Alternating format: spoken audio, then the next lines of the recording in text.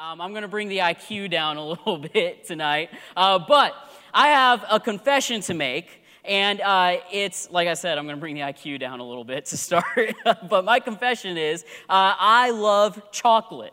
Like, I really love chocolate, like a lot. Like, it's delicious. I love the taste of it. I love the smell of it, the texture of it is so good. It's like what I imagine heaven is like, but in my mouth. It's amazing. I don't know how you feel about it, but I really love chocolate. If you give me some chocolate, you're going to make my day because it's one of my favorite things to eat. And I don't really know when my love for chocolate really began. It just kind of was a thing that kind of materialized at some point. It's just always been a thing in my life. I don't even really like sweets that much, but chocolate, that is amazing. I love chocolate. And obviously, that's not a bad thing to confess to. Like, eating chocolate is not a sin, although it can taste sinful because it's so fun, it's so delicious, and we'll get into that in a little bit. But who else enjoys chocolate in here? Do we have anyone? Yeah, like a lot of people do. A lot of people love chocolate.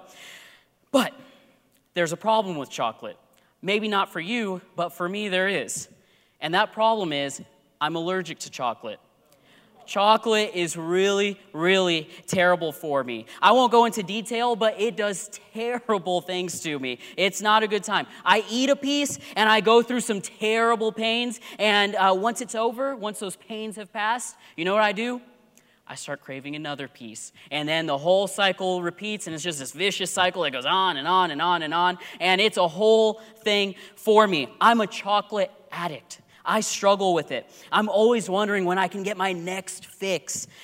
And you have no idea how hard it is being a kids pastor when it comes to that, because we literally have a whole closet in the kids' room just full of chocolate. You don't know how hard that is. The other day I was preparing a message for the kids, and I just went into that closet. I grabbed a handful of Reese's peanut butter cups, and I took it back to my office, and I sat there, and I was kind of embarrassed about it, so I kept peeking outside my office, looking around, making sure no one was going to notice, if I needed to quickly knock it off the desk so no one would see, and I ate all of those. It was like 5 or 6 of them, and then I finished eating them, and you know what I thought?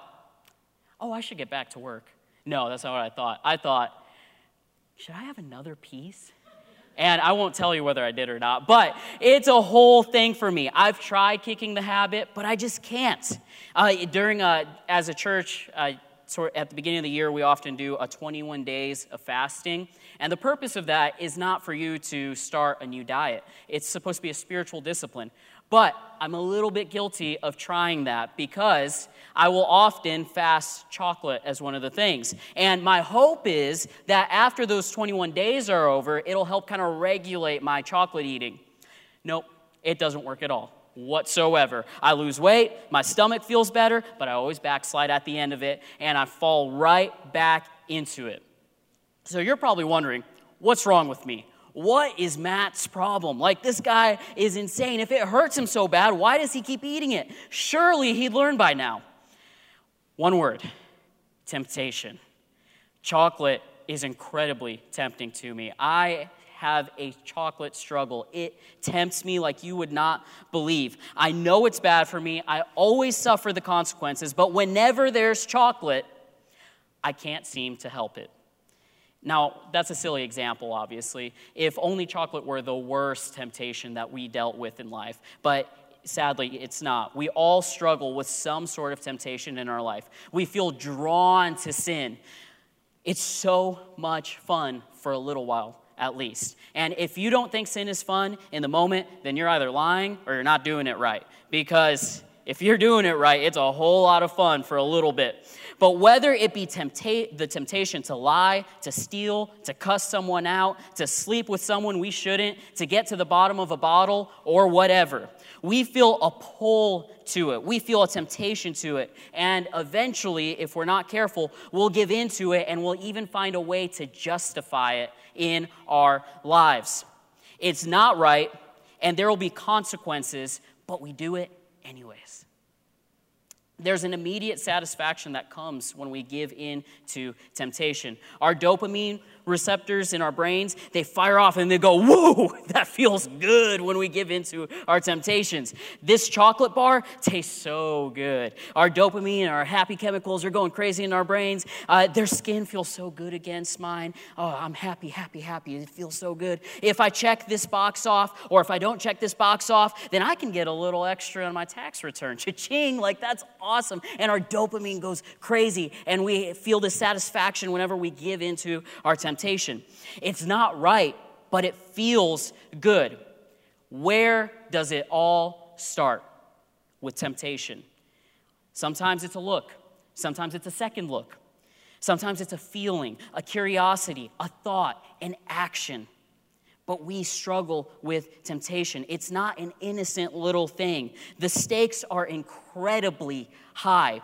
And no one sets out to go get divorced. No one sets out to become an alcoholic. No one sets out to ruin a friendship or to wreck their finances or to have a pile of speeding tickets. No one sets out to do those things with their life. But it still happens despite the consequences. People give into temptation every single day. We see it again and again in the news nowadays, where 5 minutes of sin or a hidden sin becomes public, and it ruins a lifetime of successful business. It ruins a lifetime of building a reputation, a lifetime of ministry. We don't want that to happen to us. We don't want to end up like that. So what are we supposed to do? Are we just doomed to be stuck in sin because we can't handle our temptations? Is there a way to resist temptation, or better yet, to avoid being tempted in the first place? Well, tonight, if you have your Bibles, we're going to take a look at 1 Corinthians 10, and we're going to start in verse 12. And Paul here is writing to the church in Corinth. And we're going to take a few pauses as I read the next couple verses. But he starts with, "So if you think you are standing firm, be careful that you don't fall. Many have," and we're going to pause right there, "many have this pride that they're all good. It's all good. Like, I don't have any struggle. Like, my temptation is not a big deal. Like, I've got it under control. But temptation strikes us all. There is no one that's above it.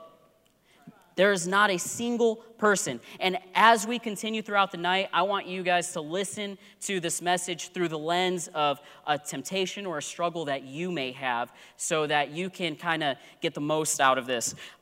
But even minor as your temptation may seem, if it leads you to sin, you got to take care of it. You got to do something about it. All right, unpause. We're going to go to the next verse. "No temptation has overtaken you except what is common to mankind." Time out. We're going to stop right there again. Good news. Your temptation, it's common. There's nothing special about your temptation. Other people have faced it. In fact, there are probably people in this same room that have struggled with the same temptation you have, that have thought the same thoughts that you have thought. And there may even be some people in this room that have overcome it. All that to say, you're not alone. That there are other people who go through the same thing that you go through. Your temptation is common to mankind. Unpause. "And God is faithful. He will not let you be tempted beyond what you can bear. But when you are tempted, he will also provide a way out so that you can endure it." This part is the best news of all. You have a good and faithful God that wants to help you with your temptations. You're not going at it alone. God wants to help you with it. He won't let you be tempted beyond what you can bear. And that's pretty awesome. You'll never be forced into sin. You'll never, by your own free will, be made to sin, because God won't allow you to be tempted beyond what you can bear. But when you are tempted, he will provide a way out. There's a way out. There's always an escape hatch on this thing.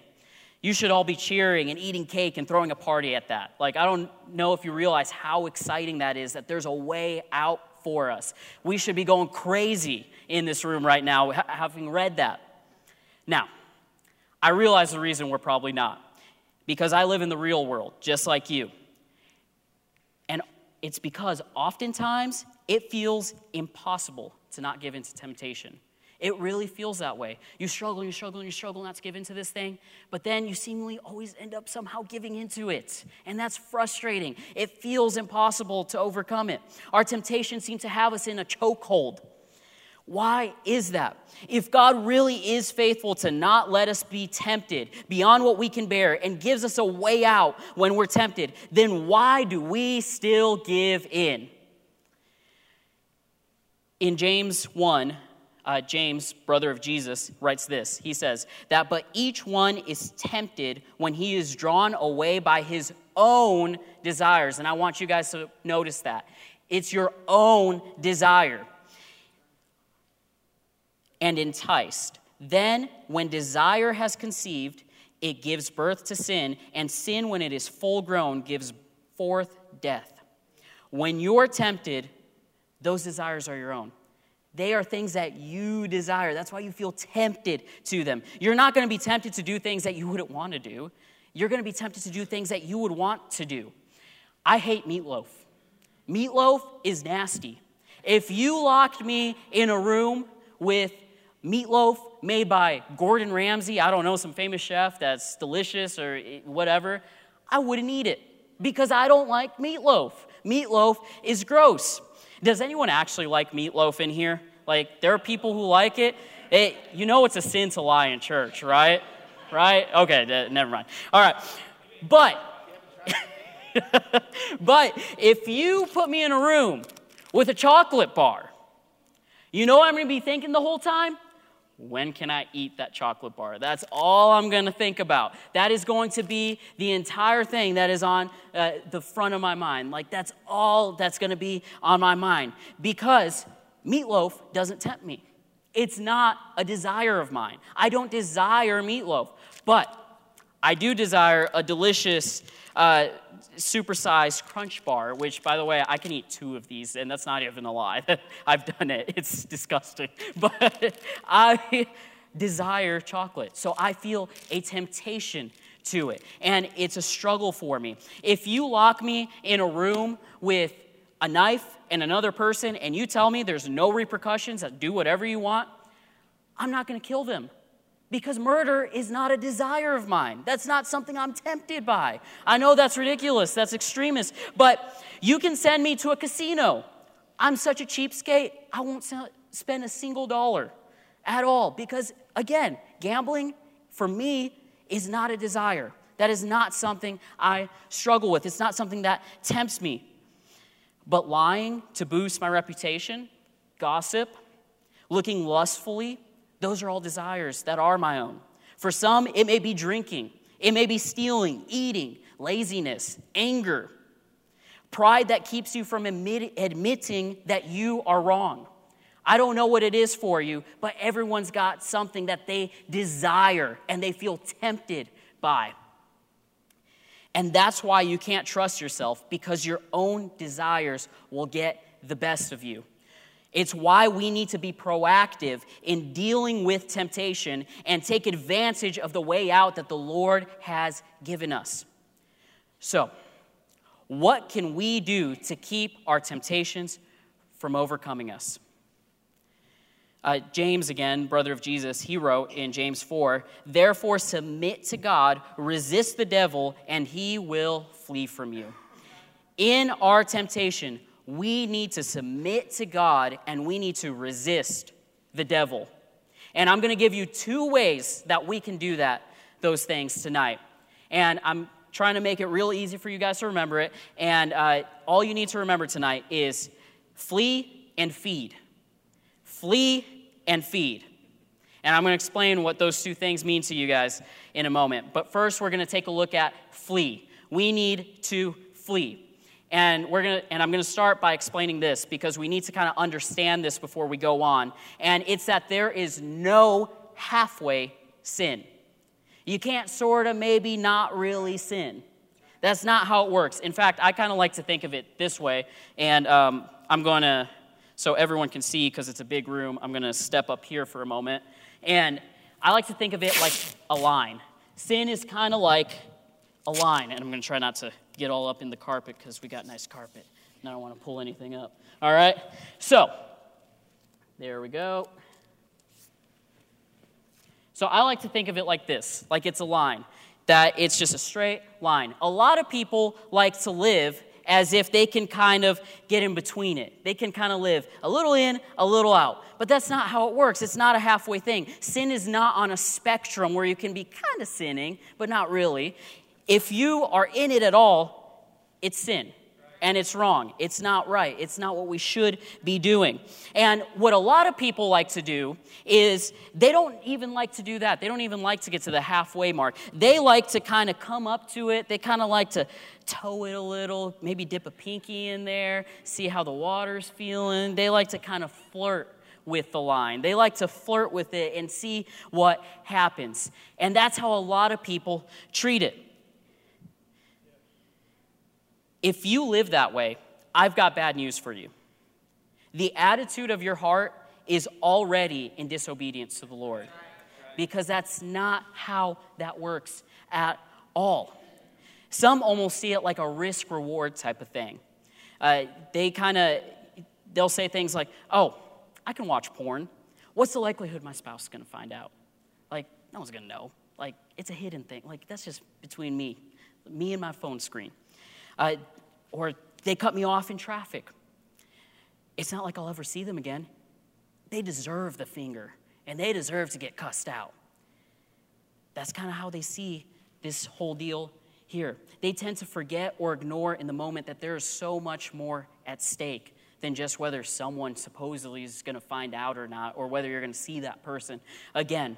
When it comes to sin, there is always so much more at stake. Your future is at stake. Your reputation is at stake. Your relationships are at stake. Your relationship with God is at stake. If you're a parent, a spouse, or some sort of a provider, someone else's future is at stake even. There is so much at stake when it comes to sin. Now, I will acknowledge not everyone comes in with the attitude of, oh, I'm just going to try. I'm going to see what I can get away with. Not everyone does it. That's not how everyone. There are many of us who genuinely struggle to not cross that line. Every time you try to resist it, you always end up crossing it. And you're really, really trying not to do that. And when you do cross that line, it's because in the moment you believe that the reward is greater than the risk.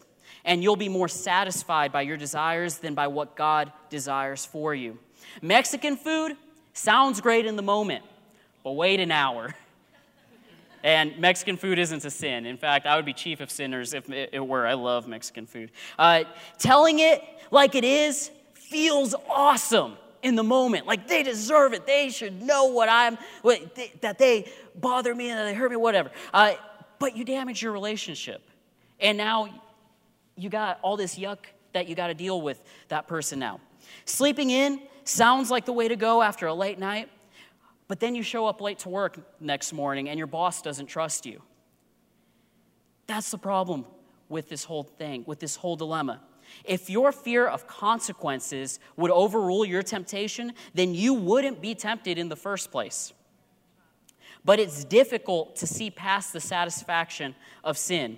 When approaching the line over here, you need to ask yourself, what could go wrong? And I don't mean that facetiously. I mean literally, what could go wrong? If the worst case scenario were to happen, is this still worth it? So, what I'm going to do is I'm going to give you the best way to deal with temptation. And it's super easy. It's one word. Flee. You flee from it. When it comes to sin, when it comes to temptation, when it comes to crossing that line, even approaching that line, you need to decide that you're going to flee from it instead of flirting with it. You need to make what I like to call a pre-decision decision. You need to, ahead of time, decide how you're going to deal with this thing right here. You need to make a pre-decision decision on how to handle temptation.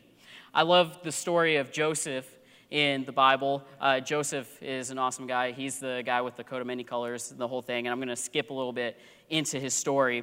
But Joseph, at some point in his life, he decided he would honor the Lord. And he would not give in to sexual desire. And the Bible says that Joseph was well-built and handsome. Like, for the Bible to make a note of that, it's because you're a good-looking guy. Like, Joseph could have any woman he would want, given that description. Joseph was a good-looking guy. Now, at some point in Joseph's life, he ends up working for the captain of the guard. And he ends up being over the captain of the guard's household. The captain of the guard's name is Potiphar. Now, Potiphar has a wife. And his wife notices that Joseph is, well-built and handsome. She takes note of it. And she wants to take Joseph to the bedroom. So, Joseph, of course, he's made this pre-decision decision that he is going to honor the Lord and not give in to stuff like that. And when the boss man's wife comes and she's grabbing at his coat, trying to get him to go into the bedroom with him, you know what Joseph does? He slips out of his jacket, out of his coat, and he flees. He literally runs off. He just takes off because it's better to have good character than a good coat.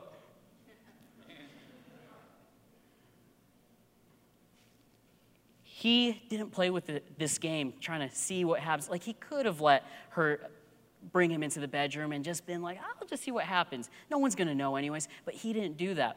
When I'm at the gym and I'm jogging on the treadmill, this is me jogging on the treadmill. I've been told I have a funny run, so don't laugh at me. And I'm jogging on the treadmill, and in the treadmill in front of me, if there's a skinny blonde in just yoga pants and a sports bra on the treadmill in front of me, you know what I do? I've made the pre-decision to flee. Good job. I don't mess with that. And I go as far as I can to where I can't see her, and I just don't run that day. Like, I really needed much convincing not to run on the treadmill. I mean, you people who like running, like, you're crazy. 1 Corinthians 6 says this, flee sexual immorality. Every sin that a man does is outside the body, but he who commits sexual immorality sins against his own body. In 1 Corinthians 10:14, which is just the verse after that passage that we opened up with, Paul tells the church in Corinth, therefore, my beloved, flee from idolatry. They're having some issues with idol worship. And he tells them, don't deal with that. Get out of there. Flee. Don't even play with it. 1 Timothy 6, it says, for the love of money is a root of all kinds of evil, for which some have strayed from the faith in their greediness and pierced themselves through with many sorrows. But you, O man of God, flee these things and pursue righteousness, godliness, faith, love, patience, gentleness. Fight the good fight of faith. Lay hold on eternal life, to which you were also called and have confessed the good confession in the presence of many witnesses. One more. 2 Timothy.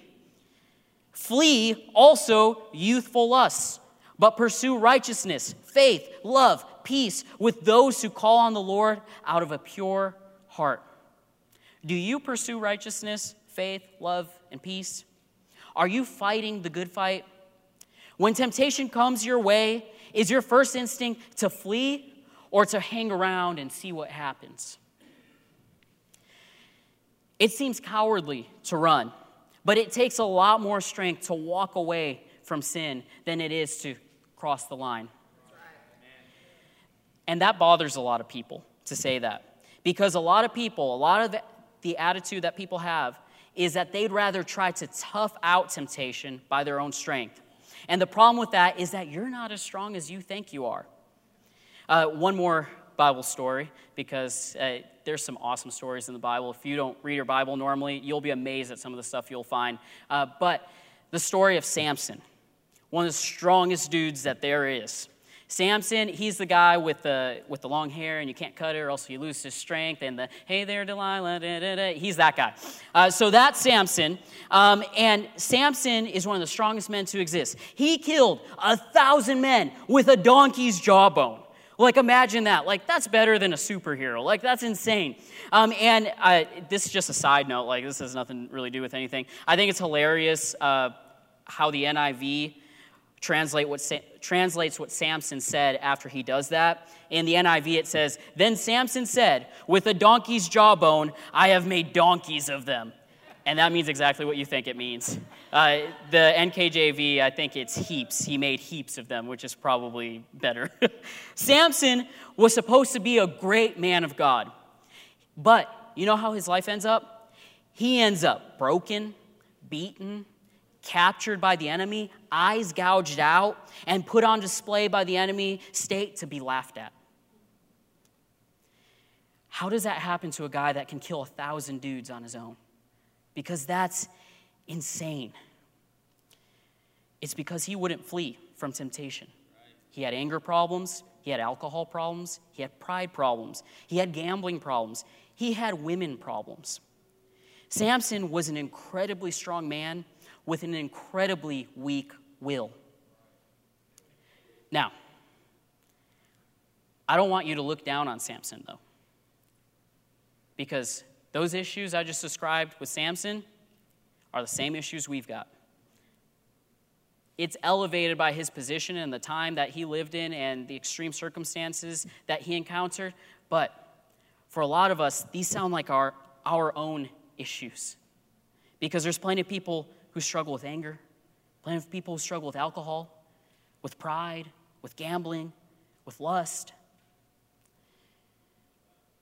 And we don't even have the pressure of being a judge over Israel that Samson did.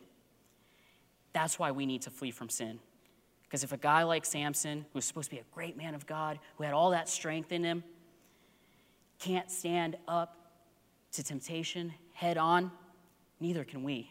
We need to learn to flee. One of the best ways to do that, to flee, is to eliminate things and situations today that are going to put you in a position to sin later. You can't control all temptation. You can't keep from being tempted all the time, but there are things that are recurring struggles that we have that we can try to control and cut out of our lives. Because why would you face temptation tomorrow when you can eliminate it today? Amen. So, here's what I'm going to propose to you all. If the line to sin is right here, then what we should do is we need to move. That didn't work out. Here we go. Yeah. Is we need to move the line way back here. If that's the line to sin, then we got to move it all the way back there. We don't even want to come near that line. We don't want to be put in a position to cross that line. There are places that you go that you need to stop going to. There are people that you hang out with that you need to not hang out with anymore. Some of you got to downgrade to a dumb phone because every time you're on your smartphone, you get yourself into trouble. If every time you meet up with your friends, you spend the time gossiping, you need new friends. What do you think they're saying about you behind your back? If every time you go to the gas station, you walk out with a six-pack, you need to only pay at the pump. And you maybe even need to bring someone with you to the gas station. If you're tempted to have an affair at your workplace, you need to get a transfer, if not a whole new job. When temptation approaches, get out of there and eliminate putting yourself in those positions. It may create some awkward, inconvenient situations, but that's okay. In fact, I want to show you how serious Jesus is about this whole sin issue. In Matthew 5, Jesus says that if your right eye causes you to stumble, gouge it out and throw it away. It is better for you to lose one part of your body than for your whole body to be thrown into hell. It's much better to flee than to have to gouge your eye out. I hope you agree with me on that. Sin is serious business, and we need to do everything we can to stay out of it. Now, I told you guys that I had 2 points that you guys need to remember. It's to flee and, does anyone remember? Feed. To flee and to feed. Good. So let me get into the feed part real quick. You need to feed yourself spiritually to overcome temptation. When Satan took Jesus to the wilderness to tempt him, several times Jesus responded with this: "It is written." And then he quoted scripture to the devil. Being in the Word helps us to know what it says. It builds our trust and our confidence in God. I love what the psalmist in Psalm 119 says. Your word I have hidden in my heart, that I may not sin against you. But we can't have that if we're not being fed the Word, if we're not feeding ourselves the Word of God. If you don't trust when he says, don't do this, this is bad for you, then you're always going to fall to temptation. And you need to get the Word in you to know what it says and to trust him. And part of that is acknowledging that what you're doing is wrong and not trying to justify it. Because there's people who try to justify what they're doing wrong. And they'll even try to use the Word to justify what they're doing wrong. Drinking is an addiction and not just a way to unwind after a long day. You have a spiritual gift of drinking Starbucks, and it's destroying your finances and stealing from God's tithe. It's not a way for you to treat yourself. Porn is killing your intimacy with your spouse or future spouse. And it's not just a harmless secret that doesn't affect anyone. The feeling that no one else is as smart, good-looking, or successful as you and your family, that's pride. And that's not just how the way it is. That's not how it is. You got to get the Word in you to know what the truth is. Change and trust comes from putting his Word in you. Feed yourself. When you're in the Word, know the Word, have the Word in you, change and trust comes. Feed yourself. And one more thing, and this is a bonus. We also need to pray to not fall into temptation. Jesus told his disciples to watch and pray so that you will not fall into temptation. The spirit is willing, but the flesh is weak. It makes a world of difference when we pray. Because like it says, our flesh is weak. It's our own evil desires that entice us. We need the Lord's help to not give in to temptation. So how often should you pray about temptation?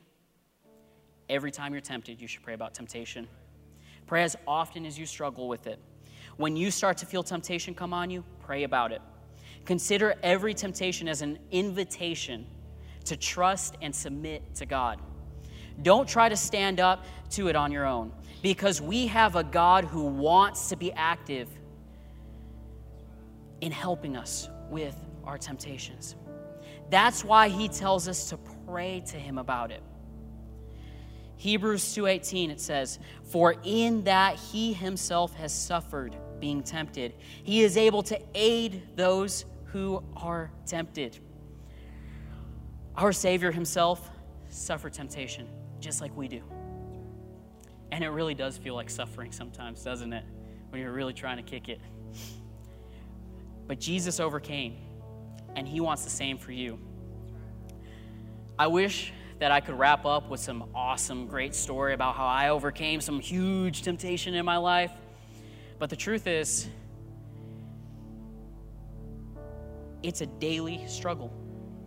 It is a daily decision that we make to flee from temptation. There are fleeting thoughts that pass through my mind that I would be so ashamed if they were vocalized. But every day I make the decision to flee from temptation and to feed my spirit. It can be annoying, awkward, and inconvenient at times, but my ultimate satisfaction is in what the Lord desires and not what I desire. God knows what it's like for you to be tempted. There may be things in your life that you can't seem to overcome. I don't know if it's financial, if it's lust, anger, gossip. I don't know what it is. It could be any number of things. But we can overcome if we flee from it and stand on God's word. What is it for you? What tempts you? Is there something that you just can't seem to overcome? How do you respond to temptation? What needs to change? Don't let another day go by without addressing it with God, because we have a Savior that wants to help us in this.